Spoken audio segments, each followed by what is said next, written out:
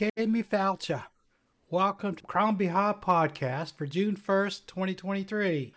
Hello once again. My name's Terrence O'Donnell. I'm back for another episode of Backpage News from around the world and an op-ed about something that may be important to you or not, depending on what matters to you. This once-a-week podcast now being hosted on rss.com, Spotify, Apple Podcast, iHeartRadio, and many others. I try to offer you back-page stories from news feeds and writers from around the world that you may not have heard of yet. These stories are usually about climate change, racism, politics, human interest pieces not found on the front pages that might make you think for a moment, or at least I hope so. A little about me. I'm of Irish descent and a self-professed Sean Kay, a Gaelic storyteller. And I want this podcast to feel like we're sitting under the Gaelic Crann, which translates as the Tree of Life, which is typically the village oak tree. Sitting under this imaginary tree together, I will pass on some headlines to back-page stories and my commentary to go along with them on why these stories are relevant. Every once in a while, I might even find something amusing to bring you about a smile. I want to use this podcast as a friendly space to promote my activism to address the wrongs of the world. At least the ones that are often missed, as the front page news tends to overshadow them. I just hope I can do so without offending anyone. This podcast is free to anyone who cares to listen because I have no desire to charge any money while I bring attention to the little things going on in the world during the week. I think monetizing this show takes away from the idea of what the show's all about, informing people about the larger things going on in the world. I do offer the option of donations and subscriptions to my written online stories and articles. More about that during the break. Speaking of which, I'll be taking a break once I deliver the headlines to you. So during that break, I do promote my own website and my stories and articles published at medium.com. Short, about a 1-2 minute clip, but nothing too fancy. So if you're ready to go, let's see what I got for you this week. This week, I kind of mixed everything up in a good way. I've got the usual mixture of racist stories. I've got one here on modern day slavery. I've got a lot of climate change articles as usual, some interesting crime stories, if you will, politics, the usual stuff. But I try to group them all together this time for you this week. And the big thing about this also, I want to also make an announcement. I'm going to be changing the date of this podcast. Now, I've been typically publishing this on Thursdays, but due to conflicting schedules and everything else going on this month and down the road, I'm going to move it back a day. So from now on, I'm going to put it on Wednesdays. So next week, this story will be out on Wednesdays and from there going on forward. So anyway, let's get to the first story I got for you. G20 countries are fueling modern-day slavery, report says. And this came out of CBC.news. In this report, the world's 20th richest countries account for over 50 million people in forced labor and living in modern-day slavery around the world. So think about that. The 20 richest countries in the world and account for over half of the 50 million people in forced labor. 6 members of the G20 have the largest number of people in modern-day slavery, to include forced labor and forced marriages. India with 11 million, China with 5.8 million, Russia with 1.9 million, Indonesia 1.8 million, Turkey with 1.3 million, and the U.S. with 1.1 million. I want to emphasize, the U.S. is in the top 6 here. Modern-day slavery is on the increase worldwide and permeates every aspect of our society, according to the director of Walk Free founding director. She's to the director of Walk Free. The founding director is Grace Forrest. She's from Australia. There doesn't seem to be much political will to combat this, and it's only going to get worse.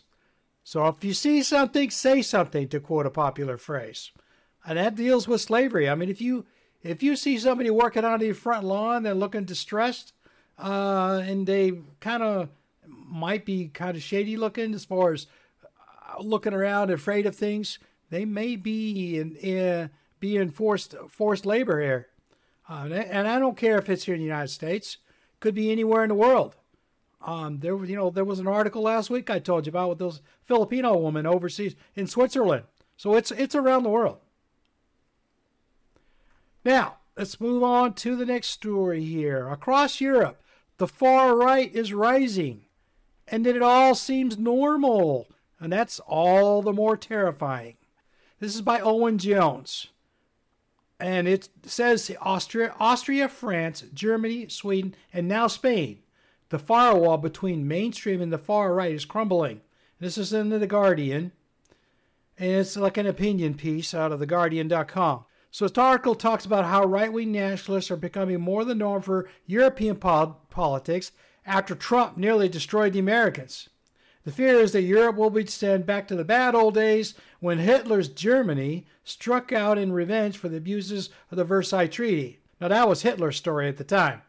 Meanwhile, nationalism is reaching a near feverish pitch and could boil over if certain political factions decide to aggressively deter climate migrants. And basically, that's what this is all coming down to. The thousands and thousands of climate migrants that are pushing out of the African continent and in the Balkans and other areas, going to places like England, France, Spain, Germany, and all these other countries that have a better economy. It's causing a lot of problems. These right-wing groups are now starting to get involved with politics and getting themselves elected to their local parliaments and becoming a larger say in the local governments there. So it's going to be interesting the next few years. So now I'm going to get into climate change. This is where I put all my climate change articles here. The first one I got for you was Jordan's Bedouins take on the struggles of climate change. Jordan, the second most water-scarce country in the world, is adapting to the consequences of an ever-changing climate. This came out of Al Jazeera. It's a human interest story from Jordan, how a Bedouin family and a town are adapting to a global warming by leaving the nomadic life behind and going to work in tourism to stay alive. Now, the big thing is, if you look at the broader story here, the broader story is that global warming and climate change are affecting that latitude between the Tropic of Cancer and the Tropic of Capricorn all over the world. And because of that, all these countries that lie within those latitudes are seeing a major change in economics and people and everything else, and mostly right now lack of water. So they're having to make ends meet any way they can. So the typical postcard that you used to see of Bedouins putting tents out in the desert and parking their camels outside, those days are going bye-bye simply because there's no water out there in the oasis anymore. They're having to find it in other places. So that's becoming a big thing. So yeah, it's not just in the Western countries. It's everywhere in those latitude bands. Why do more than 800 million people live in hunger? 10% of the world's population do not have enough food, the highest number in more than a decade. Another article out of Al Jazeera. Part of this is the war in Ukraine, but a large part of this global warming causing loss of fertile land to grow enough food for over 8 billion people around the world. Bottom line, there's too many people and the planet's losing too much land and things are getting hotter. This will only continue to get worse. And again, I've expanded on this, and now we're talking about 800 million people who are living in hunger around the world right now. A lot of it's due to global warming, climate change. Next article, what's climate colonialism? Typhoon Mauer's carnage in Guam offers an insight by Christopher Teague. And this was Inside Climate News. It's an article about the recent typhoon that went through Guam. That was a few days ago. And the damage in dollars and how that ties into climate colonialism and how that ties into the hurricane that devastated Puerto Rico a few years ago. And they're still trying to recover from that. So the question is, we're talking about colonialism here. Guam and Puerto Rico are colonies of the United States. So nobody really thinks about that too much, but believe it or not, the United States has a couple of colonies, much like England still does to some degree. And they're suffering right now, and the United States isn't really stepping up too well to try and take care of these people. And kind of wonder, is that on purpose? I mean, are we trying to get rid of these colonies or what? So here's another one. It's more environmental, I think, than it is climate change, global warming. Bison meat is hot here in the United States. Ranchers are struggling to keep up. Can they scale up without sacrificing environmental benefits of buffalo? From Leela Narg and MotherJones.com. Talks about the sustainability of using bison as a meat source for meat-hungry North Americans.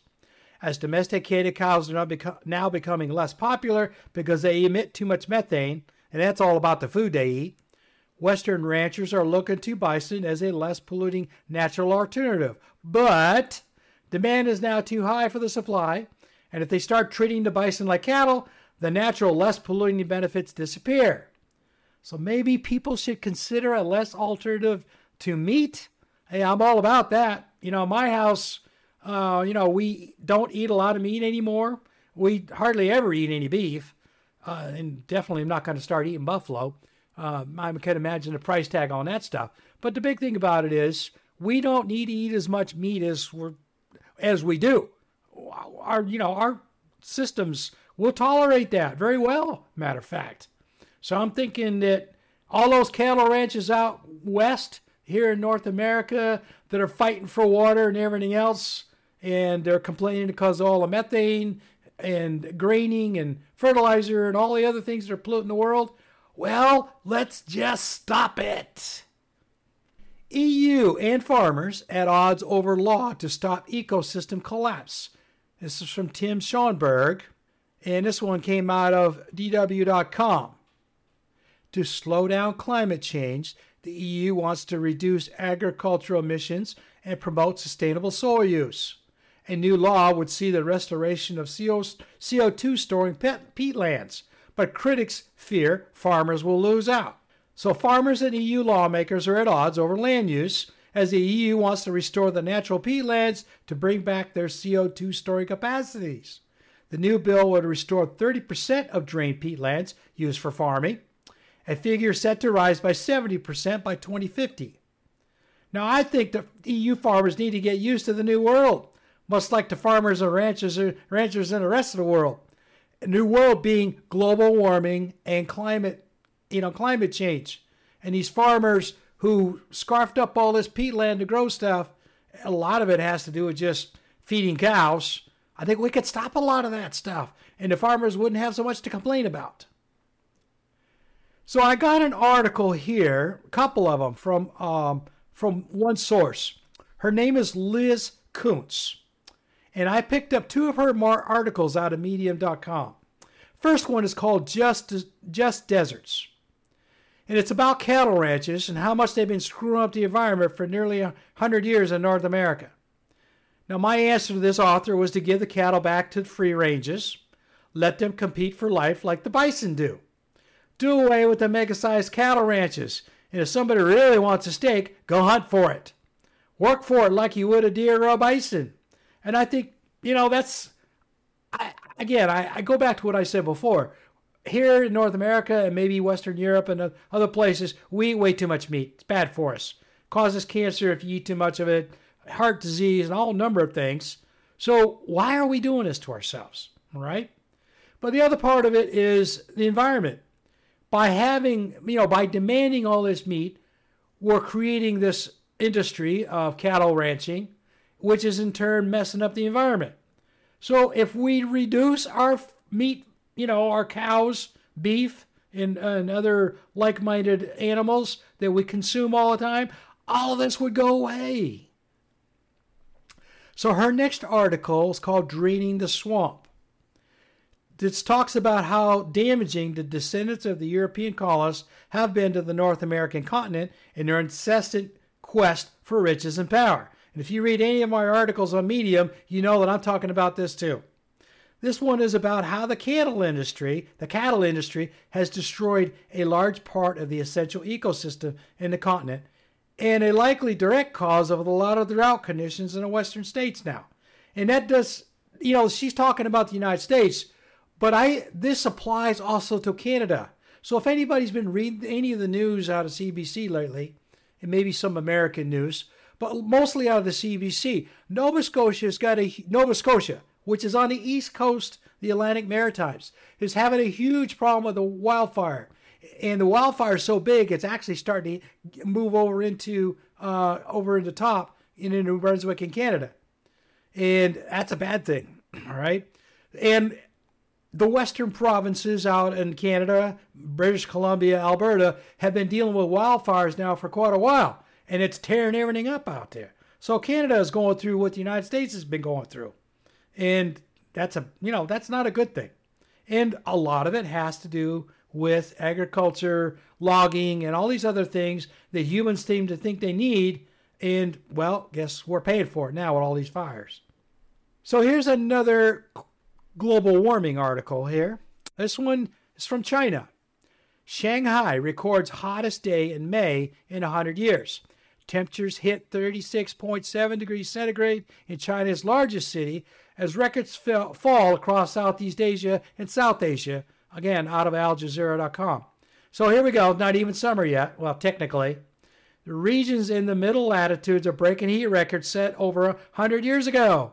And it's only going to get worse as El Nino strengthens this summer. And that's the thing. Here, so April and May, Southeast Asia, and now we're talking Shanghai, China, are setting record high temperatures. And we're not even past the summer solstice yet in the middle of June. And El Nino hasn't even hit yet. It's coming, but it hasn't hit yet. And they're already setting records.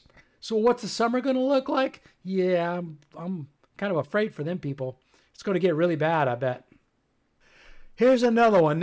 We're coming back to the American continents now. This one is in Brazil. Outrage as Brazil law threatening indigenous lands advances in Congress. Critics denounced lies, hatred, and racism as legislation moves to Senate after being overwhelmingly endorsed by lower house. This came out of The Guardian. It's by Tom Phillips in the Rio de Janeiro. So the right-wingers in Brazil are at it again. They're voting to turn the Amazon rainforest into an agricultural paradise of their making for profit and money. Who cares about the indigenous peoples living in there or the jungle that's helping to keep global warming at bay? Follow the money straight into their pockets. And that's basically what it all amounts to. Bolsonaro's cronies are passing this stuff through their legislature down there, despite Lulu, the new president, saying, no, we can't be doing that. And he did all he could to save the indigenous tribes out there. But their congressional people are saying, nah, sorry, we don't care about them people. All we care about is making money. So bye-bye, Amazon jungle. You can pretty much kiss the Amazon rainforest nearly goodbye. These people keep going the way they're going. And the climatologists have said is if the Amazon rainforest hits the point of no return and turns itself into a savanna, by the end of this century, the climate around the world is going to be really, really bad. So we're going to skip back up to North America now, and this one's out of Hawaii. Native Hawaiians reclaim energy sovereignty by Ayurela Horn Mueller. And this came out of Axios.com. Environmental story about islanders on Molokai who have managed to set up their own energy company with solar energy using rooftops for solar panels. If the contracts get approved by the state government, they could service about 20% of the island's inhabitants. With 60% of the people being of Native Hawaiian heritage, it's a big step towards independence for them, especially since so many of them live below the poverty line. So here's an example of what can be done in local communities if they really put their minds to it to try to save energy and save money in there and get away from all of these corporate energy companies. Now I'd read you guys a story last week about Michigan. Well, that's basically the same thing, and it coming out of Hawaii. They get a lot more sun in Hawaii than the folks in Michigan. But there's communities now that are getting on board with this stuff. I think it's a good thing. I mean, it'd be nice if they could do it all over North America. So those are my climate change articles for the week. Now we're going to move into some kind of global warfare, climate change. I stand corrected. This does have to do with climate change. Iran and Taliban exchange heavy gunfire in conflict over water rights on the Afghan border. This is from PBS.org by John Gambrell. As I mentioned in other broadcasts, it's not just the U.S. that's fighting each other for water. So here we have an article about water shortages on the Iran-Afghanistan border, and they are shooting at each other over water rights now. This is just the tip of the spear. It's going to be a lot more of this violence as the water dries up even more in the next few years. So what they're talking about here is on the western border and eastern border of Iran and Afghanistan, they got a river running through there. And they had set up a treaty like decades ago, but now they're arguing over it, and they're actually shooting each other. It killed 3 soldiers, I guess, wounded some others. And I'm telling you, this is just a taste of what's come. There's going to be a lot more violence around the world fighting over water rights. So I'm sure this one, everybody's probably heard about this one because it's been all over the place since I picked it up. This insurance giant halts sale of new home policies in California due to wildfires. State Farm also cites inflation of construction costs in statement which comes out after increasing wildfires in the state. And I picked mine up out of The Guardian, but a lot of other news organizations also picked this up. My article's from Gloria Oladipo. So, as we probably all know in the news, State Farm, just one of the biggest insurers in North America, maybe in other countries, is decided not to insure any homeowners policies in California because of the wildfire danger. So if you have a policy, they're not going to take it away from you. But anybody that buys a house right now in California or has one built, State Farm's not going to insure it for you. You got to find somebody else, which means everybody else is going to be jacking their prices up. How many other insurers are going to start doing the same thing? Now, for anybody who kind of knows, Florida's had this problem for years over the hurricanes and flooding. And you basically, if you own a house in Florida, you got to buy your house insurance through the state. And it's right through the roof. I have children that live down there and grandkids, and I feel bad for them. But Florida's been dealing with this because of water. Now California's dealing with this because of fires. So now what's going to happen? Yeah, a lot more people are probably going to be leaving California. Now, here's the thing. Are the plain states going to start doing this because of all the tornadoes? So insurance companies right now are bailing on certain states. That's not a good precedent. So it makes you wonder, are you living in a good place? Excuse me. West Virginia governor's coal empire sued by government over unpaid fines. Justice Department files lawsuit against companies linked to Republican Jim Justice seeking unpaid penalties of $7.6 million. Another article out of The Guardian. The same governor wants to run for Senate against Joe Manchin. So if you thought Joe Manchin, he was a Democrat, you think he's bad? Wait till this guy takes his place. This guy is, great persona. And he's basically thumbing his nose in some ways with his companies, telling the government, yeah, we don't care if you penalize us. We're going to keep doing what we're doing. And basically, there are fines over pollution fines. So that's what the United States is coming to. Politicians don't care. They're making money. Nobody cares. And then here I have this. All right, so now I'm coming to the last article I have on climate. Students and faculty at Ohio State respond to a bill that would restrict college discussions of climate policies. You could say gravity isn't true, but if you step off the cliff, you're going to go down, says climate scientist Catherine Hayhoe about restrictions on teaching, despite Dan Guarino in Inside Climate News. The state of Ohio wants to restrict discussion of climate change on college campuses because they think climate policies are a controversial belief or policy. They don't want to become embroiled in climate discussions in the classrooms because of so much controversy. Other red states are also enacting similar legislation over liberal politics. They're fighting against woke fiefdom, as they're calling it. If red states continue, they will lose a lot of students to better colleges. Florida's already experiencing that right now. So much for student tuition to help fund any colleges to try and keep their doors open, because that's basically what's going on. If all these students feel like that they're not going to be able to get the quality of education in in these colleges in these red states, they're going to bail. I mean, I know they're doing that in Florida. I don't know about Texas, but they may be. And there may be a mass exodus of college students. And then how are these colleges going to keep their doors open? So this one here is going into what I call, it's an article that I got here for book banning, I guess, in some ways. It's all about the LGBTQ stuff, but it's more about book banning. So the article is entitled, Why Are Schools in Maine Keeping Gender Queer, the name of a book, on Shelves, Despite Challenges? A Case Study in What Makes a Difference, by Kelly Jensen and BookRiot.com. So it's about a book entitled Gender Queer, and it was very popular up until recently when red states all across the country started pulling it off the shelves. Well, we don't want to indoctrinate our kids. Oh, we're worried about pedophiles. So this article is about a case study on book banning. It is for me, it's a little bit close to home because I used to live up in Maine a lot of years. My family's from there. My ancestors are from there. I got family there. But it's how the state of Maine decided to buck mainstream U.S. trends for red states, not that Maine is all that red, and leave this book and others like it on their shelves. They don't think they're all that harmful after state educators actually read the books. Some didn't like the books, but sided with the kids and the teachers to leave them alone. Now, why can't the other states do this?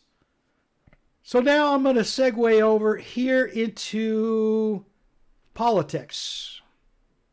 Around the world politics, okay? Everybody thinks, I'm based out of the United States. The only thing I'm ever going to talk about is the United States. And I say, now you get enough of that in your face, stuff. I got a little bit of something for you later. But first, let's do overseas politics.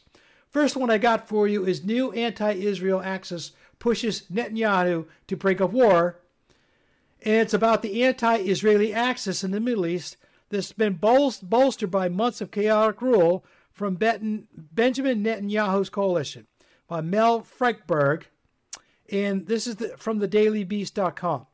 It's another story from the Middle East. Israel is very worried about a possible concerted attack against them from a coalition of groups around them, as they see that the Israelis seems to be weakening. Multiple low-level attacks recently are putting them on a massive defensive posture as they are afraid they're going to be overrun. All of this likely started over the recent bad treatment of Muslims and their holy sites. Notable all the attacks at the Al-Aqsa Mosque episode here a few weeks ago. The problem is it's still going on. They're still shooting Palestinians more and more here lately than I can remember since Yasser Arafat was running around. But basically the article talks about several groups like Hamas and a few others are all actually starting to work together in a concerted effort against Israel. And Israel's having to put up quite a fight now. It's going to get real interesting to see how that works out.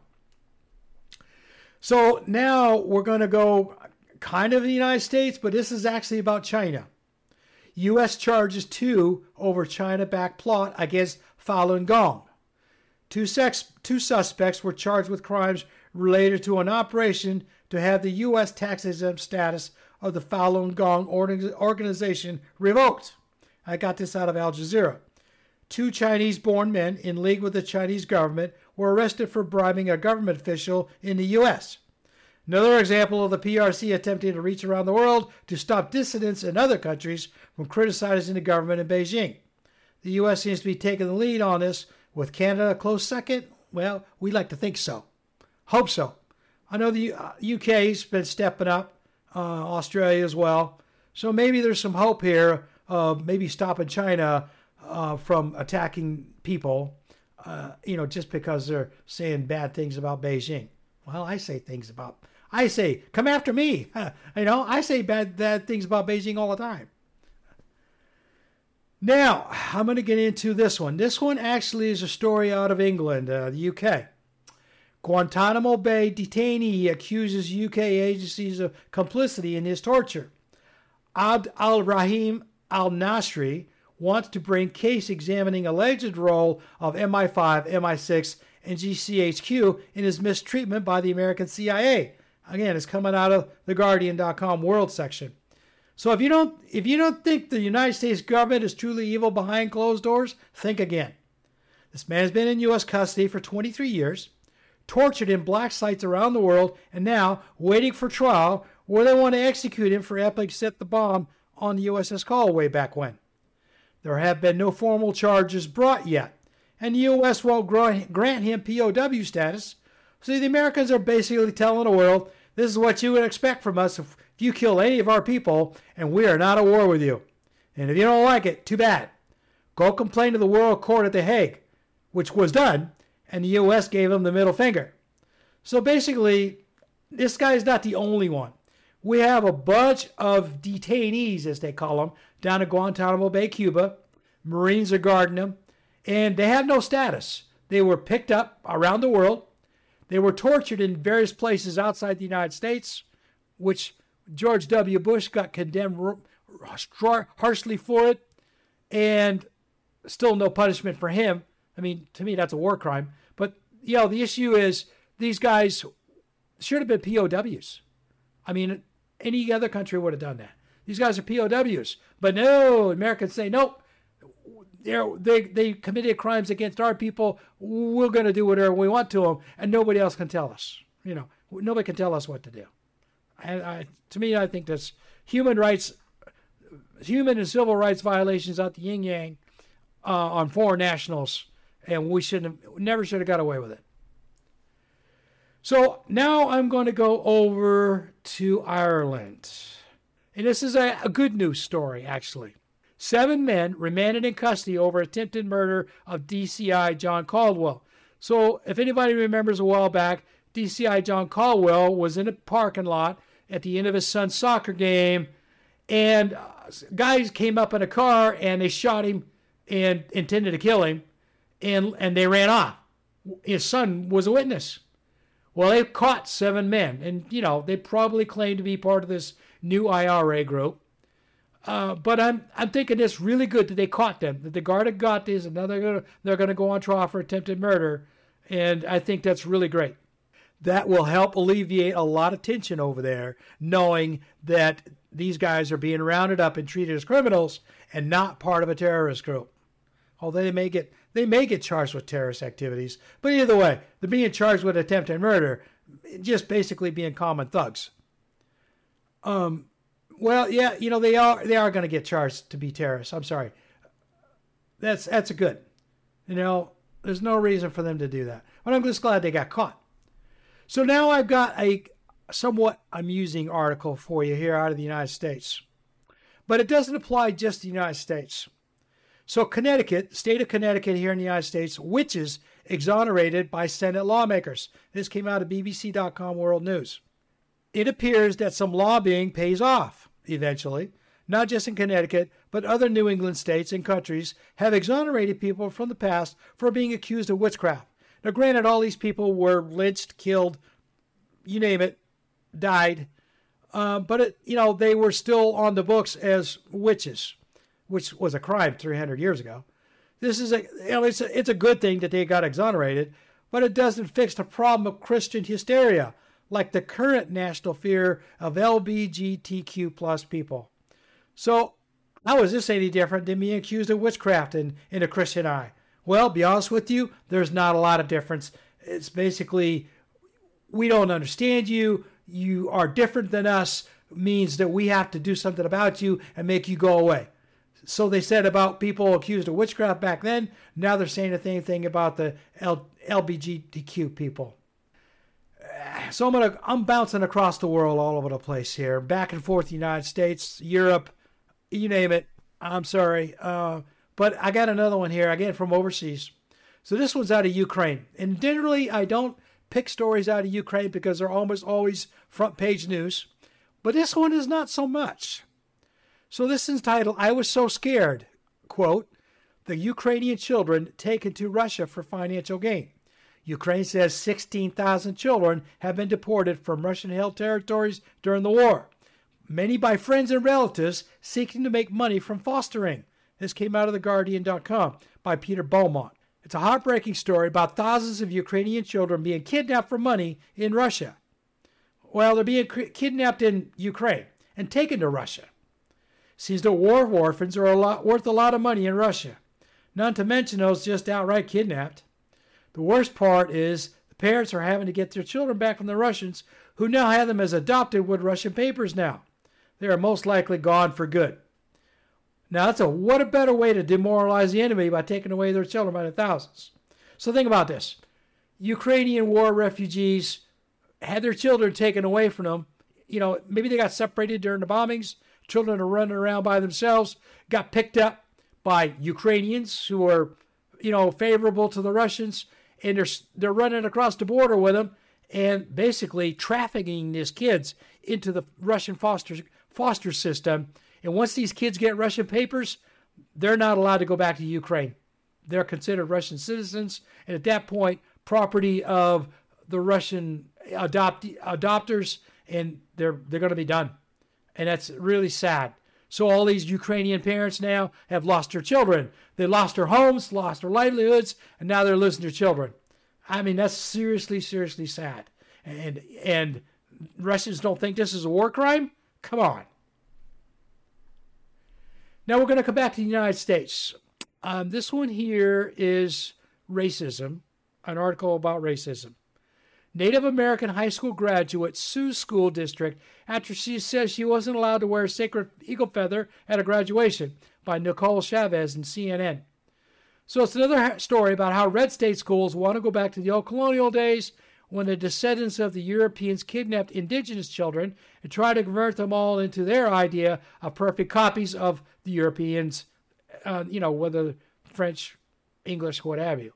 A young girl in Oklahoma, where there's a lot of Native Americans living, denied a cultural heritage decoration because it didn't comply with their vision of what an American high school student should look like and behave. There's a lot more stories of high school students in red states who can't even manage the necessary credits needed to graduate due to performance and attendance issues. Which leads to my next story, another story about child labor in another red state. And this one here came out of the Iowa Capitol Dispatch. Governor Reynolds signs law loosening Iowa's child labor restrictions, by Robin Opsahl. Another state loosening child labor laws in a desperate move to get more bodies in the workforce. The bigger question is, how much is this going to impact high school graduation percentages? How much you want to bet they go down in these states? And now we're going to go to Florida. Again, Florida has been all in the news forever, all over the world, about the governor doing all kinds of crazy stuff. This one is actually about a school board. Hundreds gather at Florida school board meeting over Disney movie controversy. Your policies are not protecting us from anything, unquote, by Tao Nguyen in USA Today. The loss of 33 educators recently, on top of all the other ones who have left in the wake of Don't Say Gay, is causing a lot of concern for those with kids and not enough teachers anymore. The local school boards are all about getting national attention, trying to ride the governor's coattails. And it's only going to continue to get worse in DeSantis land. Basically what this is talking about here is that teachers and college professors are leaving Florida in droves over all of the restrictive policies down there.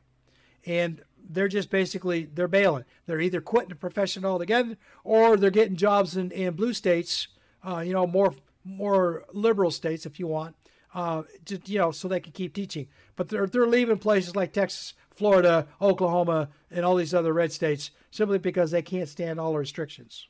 What's going to happen to all these schools? Well, going to be a lot of students looking for teachers, and there are going to be a lot of schools that are going to get empty. So now, here we're going to go over to Texas. That was education. Now we're going to get into law enforcement, border patrol. I don't know what you want to call this stuff. So I got a couple of articles out of Texas. GOP-led states step up troops with law enforcement to help Texas tackle border woes. Nebraska, Florida, Tennessee, and Mississippi are all sending resources. And I read an article yesterday, State of Virginia is now sending troops down there. This is by Adam Shaw on Fox News. I hate Fox News, but every once in a while they come up with something. And basically all it means is that these states that I mentioned are sending either National Guard troops or law enforcement personnel down to the border to help them secure the border, which, they're saying it's being overrun and invaded. So this goes into my next article. Texas uses invasion clause against immigrants and is racist and dangerous, rights groups say. This came out of The Guardian by Iram Salam. Texas governor invoking invasion clause in national and state constitutions to authorize state recruitment of border force and state takeover of border patrol in order to completely block off the Texas border. By invoking invasion clause, he's declaring war on immigrants and on his borders. And basically what he wants to do, he wants to have enough troops, whether it be law enforcement, border patrol, National Guard, you name it, to where there will be nobody crossing the border on his state anywhere between Brownsville and Arizona. Not going to happen, okay? He's saying all the way to the Gulf Coast all the way to the Arizona border. He's saying nobody's getting across. Good luck with that. Really, people are pretty creative about coming across the fence, so I got to wonder how that's all going to work out and how long they can sustain that. Murderers and criminals. Meteorologists face unprecedented harassment from conspiracy theorists by Laura Patterson and CNN. Meteorologists around the world are facing what agencies say is unprecedented harassment and online abuse from people who accuse the experts of overstating, lying about, or even controlling the weather. Come out of CNN.com. Another example of ignorant humans that got nothing better to do than to harass weather climatologists and reporters because they're afraid of or don't want to believe what they're hearing on the local news. Stupid humans. And here's another one, kind of stupid humans here, but some of these are just, they're helpless. Trump bucks promise wealth from MAGA loyalty. Some people lose thousands. The products are advertised online is a kind of a golden ticket that will help propel Trump's 2024 bid and make the real patriots who support him rich when they're cashed in. So basically they're being offered a token name of being a real patriot if you send money to these thing and buy one of these golden tickets. Trouble is the Trump political organization doesn't know anything about this and it's not part of their deal. So all it is scammers. But they're taking advantage of a lot of people who aren't real bright at the top of the stairs and stealing their money. And it's pretty sick. Now, I got this out of NBC News here.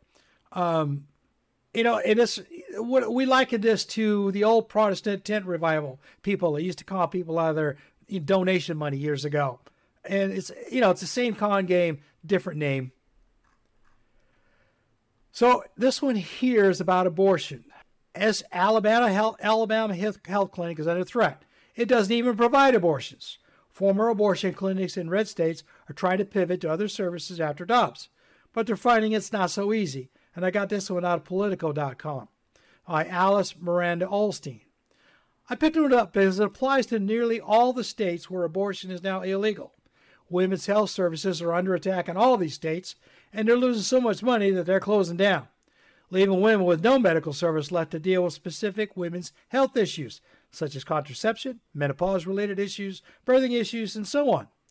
If this trend continues, there's going to be a lot more dead women and mass exoduses in the near future. Well, that's already happening. Women dying over this, it's happening, but it's, not quite as much to make the big news. But mass exoduses of people leaving these anti-abortion states, oh, you betcha. It's a big thing right now. Problem is, where they're going to go to? Well, hopefully they'll go find welcoming states. And this goes into my next one, because this is a welcoming state. Nevada's Republican governor enshrines abortion protections. Governor Joe Lombardo has said on the campaign trail he would respect the will of the voters who codified abortion rights in a 1990 referendum. I got this out of The Guardian. In an opposite story here from an opposite story from Nevada, good news for women. The governor maintains the original order to keep abortions available for those who need it, even those from out of state. So there you go. All you folks that are in states that are restricting abortion rights, go to Nevada, at least out in that area anyway. And my last story of the day is political, and it's another Chinese story. Suspected Chinese spies disguised as tourists tried to infiltrate Alaska military bases, by Tom Van den Broek in USA Today. It's a story about how aggressive the PRC is getting with regard to spying on the American military bases in Alaska, and we got a bunch of them up there. And who knows where else outside the United States. So here's the thing. We got a bunch of military bases up in Alaska. We've got some in Hawaii, and there's a lot of big Asian population there. We've got bases in Guam, Midway, and all kinds of places. This is common knowledge. But with these bases being in somewhat foreign countries, are they also having this problem with Chinese spies trying to incur on these bases and take pictures and do all kinds of things? That's not a good thing. So the big story is they've been caught multiple times up in Alaska, but they just seem to keep coming. And my personal note is because I was in the military during the Cold War days, I don't remember the Russians being quite this aggressive back then. I mean, they were. Don't trust me, Russians had spies all over the place. But I don't remember them being quite this aggressive. At least not from what I remember. So that's what I got for you today. We're going to go to break. And then at this point, when we come back, I'm going to give you my op-ed. And I'll give you a hint. It's about Uganda and the LGBTQ. Okay? So let's take a break, and I'll see you in a few minutes.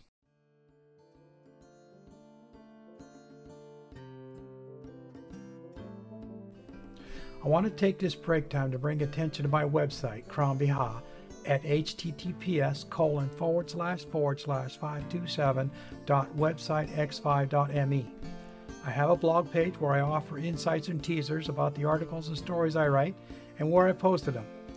Here on the website, you can also learn a little more about what Crann means for a little bit of Irish culture and more about me in general.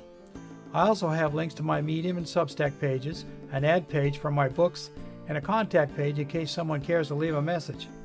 If you care to read my Medium.com articles, I have an option at the end of all the articles and stories to leave a donation to my coffee fund and to sign up for a subscription if you want. No one's obligated to financially support my work because I post everything for free. Medium does ask you to sign up to read the full piece though, even if it is for free, so just a heads up. If you want to read something and don't want to sign up for anything, give me a shout through the contact page on my website and I'll reach back out to you to see if we can work something out.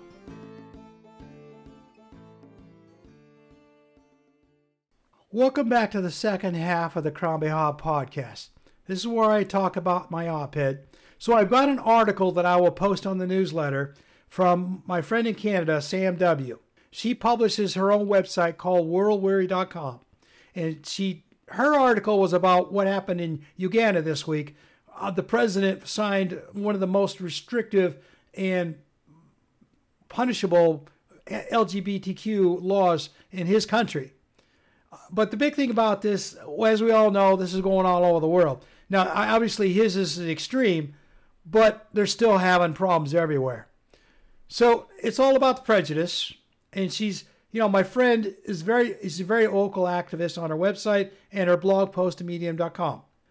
And, he signed into law severely restricting everything to do with LGBTQ+, and in some cases on penalty of death. And as she and others have talked about, if you're gay in Uganda, you should probably run away as quickly and as far as you can before something bad happens. And they are running. Problem is where they're going to go to. These other countries, although not quite as bad, they're not so welcoming, irregardless of your preference or your status. So I'm not going to quote her here with these, as far as these feelings, but still. So the rest of the world, they aren't quite as bad, but they're close, especially in the United States. In the red-colored GOP-controlled states, LGBTQ+ rights are just to be recognized as normal people is coming under severe attack, along with any and all media material available for public consumption. Public books, movies, home videos, anything and everything is being restricted or banned in a lot of these states. Most of this is coming from the evangelical Christian groups who think that their holy book tells them that being gay is an abomination in the eyes of their God. I mean, even Islam treats LGBTQ plus people better than that in their culture. For the American Christians, their fear is that their children will learn about gay and transgender people and get ideas about their own identity. The Christians can't allow that to happen, as relationships are strictly supposed to be between a man and a woman, according to their holy book. Well, I'm sorry to say, I don't think so. But, yeah, that's what they believe. These folks like living in a narrow view of life as it keeps the outside world at bay, and they don't have to live in fear, as much fear of the boogeyman from the government or any other outside influences disrupting their narrow lives. The less the sins of the world intrude on their lives, the less stress they believe they will have. Those other stressful intrusions can be mitigated through church services and lots of prayers. That's what they believe. I think it has a lot to do with looks. Think about it. Why do we vilify African Americans, Latinos, Muslims, Hindus, Buddhists, and others? Because they look different, behave different, speak different than what used to be primary demographic population in the U.S. and Europe. They dress differently. They don't behave in public in a manner that is considered normal to the majority stockholders of Western society. Some of these people have different accents, don't speak American English like they're supposed to, at least according to them, the primary stockholders. So I've written 3 articles in Medium.com about, my first one was called Human Nature versus Critical Race Theory. And I reposted them with revisions recently. So they're not as strong as they were. I had a friend who reached out to me and said, yeah, you might want to tone them back a little bit. But, again, they're a part of a 3-part series. And to be honest with you, I didn't pull any punches. I tell it like it is, humans versus their idea of critical race. But big thing about this, it comes to, being extremely prejudiced against others, to a certain degree. So here's the thing. Homo sapiens, as I mentioned in my articles, is extremely prejudiced against others. It's been that way since the Neanderthals. The big thing is, since we're supposed to be much smarter and better than the other creatures of the world, which I think is debatable in some cases, why can't we overcome this obvious character deficit? After all these tens of thousands of years, you'd think we have matured past that by now. Apparently not. Certainly beginning to look like Homo sapiens is regressing in character these days, rather than making forward progress. As a species, we're moving back in time to the mid-20th century, right now, with our social norms, isolationism, and nationalistic trends. Most everyone in the world is even vaguely familiar with World War II and how that pretty much wrecked the world for a couple of generations. Now here in the 21st century, just 20 years in, we're heading right back to the same reasons that started that one. Fear of others of our own species, irrational fear of humans with different skin colors, different cultural beliefs, different languages, different clothing, just plain different from the primary residents of the countries that humans invented to keep others out. And I'm talking about nationalistic borders. As humans, no matter what we look like, sound like, or behave like, we all bleed the same color blood when the outer skin and the corpuscles are broken. We all piss and crap out of the same orifices. We all eat and drink with the same orifices. We breathe the same way. So what if a different tribe wears nose jewelry? We all have 2 ears to hear sounds with, or at least most of us do. As humans, we all have hands with opposable thumbs, digits we call fingers and toes. We walk upright on 2 legs for the most part. So why can't we all figure out how to get along with each other? Why is that so hard? Why is one tribe so afraid of the other? I gave everyone the answer in my other 2 articles in that 3-part series on critical race theory. Although our technical advances have given us advantages over the other creatures of the world, we're still just the same fearful species that we have always been since we inhabited the tall grass savannas of Central and Southern Africa, where it seems we originated from. Our fear of predators what gave us the advanced ability to learn tool usage, and those same primal instincts drive us in today's world. This flight or fight instinct is hardwired into our DNA, and we have yet to be able to change that basic core program yet. So here we are, fighting against whomever we see as a threat to our lifestyle. This lifestyle is what gives us the ability to feel safe, have a stable food supply, and give ourselves a place to keep the weather off our heads. As a species, whenever we feel like any one of these three basic needs is threatened, we run or fight. When we think the other tribe is stronger than others, we fight. So, it's one of those things. Strength in numbers, we try to fight them and take over whatever they have. It's been that way since the dawn of time. So, this is what's going on in the LGBTQ plus community. This particular tribe of humans with their Christian beliefs feels threatened and needs to be able to point a finger at a cause, wrong or right. They can't manage to think to blame something they think is intangible, like the weather. They have to have something they can strong arm in order to feel safe again, even if it's just temporary. They pray to their God every chance they get for some relief from their fears. I don't know about you, but I have yet to see physical proof of any divine intervention to stop wildfires, floods, extreme cold weather events, huge snowstorms, severe droughts all happening around the world these days. Any one or many of these is causing food shortages around the world, with more coming in the next few years. And I don't think prayer is going to help a bit. A lot of that is already here, but a lot of humans ignore what they hear because it's not affecting them yet substantially enough to want to do much about it today or tomorrow even. As long as they can take their kids to school, travel to the grocery stores in their affluent neighborhoods, and there's food on the shelves when they get there, all is right with the world, their world. When anything threatens that, they gather up their neighborhood groups, social media groups, church groups, and whatever to demand whatever authorities they can grab onto to do something to assuage their fears, and they want it right now. Their fear of LGBTQ people plus is based on the ability to take out their fears and anxieties on a small group of less protected humans. The fearful tribes have been able to see that they are less of a physical threat and therefore can be used to focus their anxieties onto a group that they can physically intimidate without fear of retaliation. Something they can't do as much of with the African Americans, Latinos, and Asians because they're fighting back and there are now more of them than in years past. Being the most dominant tribal group in a nation means that they get first dibs on food and daily materials to make their lives safer and more stable. By controlling the majority of the needed resources, they can be assured of a longer tribal existence for their future. Now, the other thing that's driving aggression towards the LGBTQ groups is the new trend of the younger generations to get involved in mixed tribal relations, and their parents and their grandparents are afraid of that. It takes away from their sense of security. If the young people embrace cohabitation and fluid gender options, that sense of tribalism is threatened. What if the future generations decide that skin color didn't matter in relationships anymore? What if the younger generations decided that whatever sexual organs you were born with doesn't define you as a person? What happens then?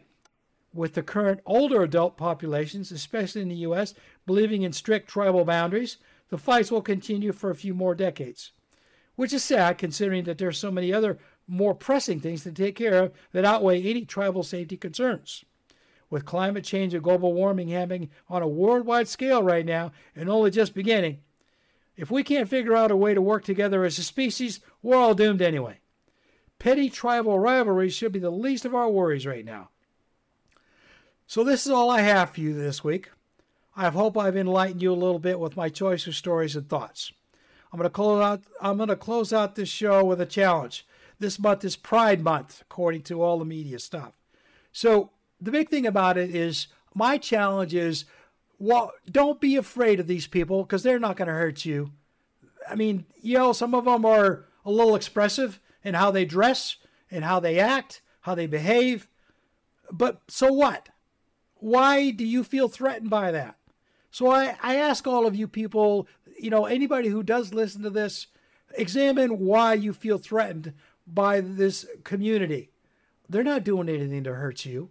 And the books that are in the libraries, you know what? Let the educators take care of business. And if they're age appropriate, leave them alone. Book banning is always wrong. And the kids are going to get a hold of them anyway. They're just going to do it in more private spaces. So how would you rather have your children read these books? Because you know they're going to. I would just assume they read them under the auspices of teachers and parents. That way, if they have any questions, they can ask them. Because if they read them under the covers or in a back corner somewhere, and they do have questions, they're going to start asking the wrong people questions, and that's a bad thing. So think about that. Why are we book banning, and why are we hating these people? Well, you know what? We need to get over it. Don't be afraid of them. So I'm going to close. I hope you have a good week, and I'll talk to you again next week. Remember, next Wednesday. I would like to thank you for listening to the show today. I hope you enjoyed it and that you'll return again for another episode of the Crann podcast. Feel free to share this with your friends and relations. The more the merrier. Each podcast will be free and can be found on many different platforms now. Search for the Crann podcast or under my name, TODOMHNAILL, in your favorite app. My goal is for this to feel like a village meeting place atmosphere under the spreading oak tree during our time together with an Irish flair. As a Shanké, I want to travel to your digital village to bring you the back page news from the outside world and maybe a story too that might bring you a smile and make you think a little bit after we part for the day. As I close out this episode, I wish to leave you with this Irish blessing as you go about your day until we meet again. May your troubles be less and your blessings be more. Nothing but happiness come through your door. Slán go fóill, which means goodbye for now in Irish.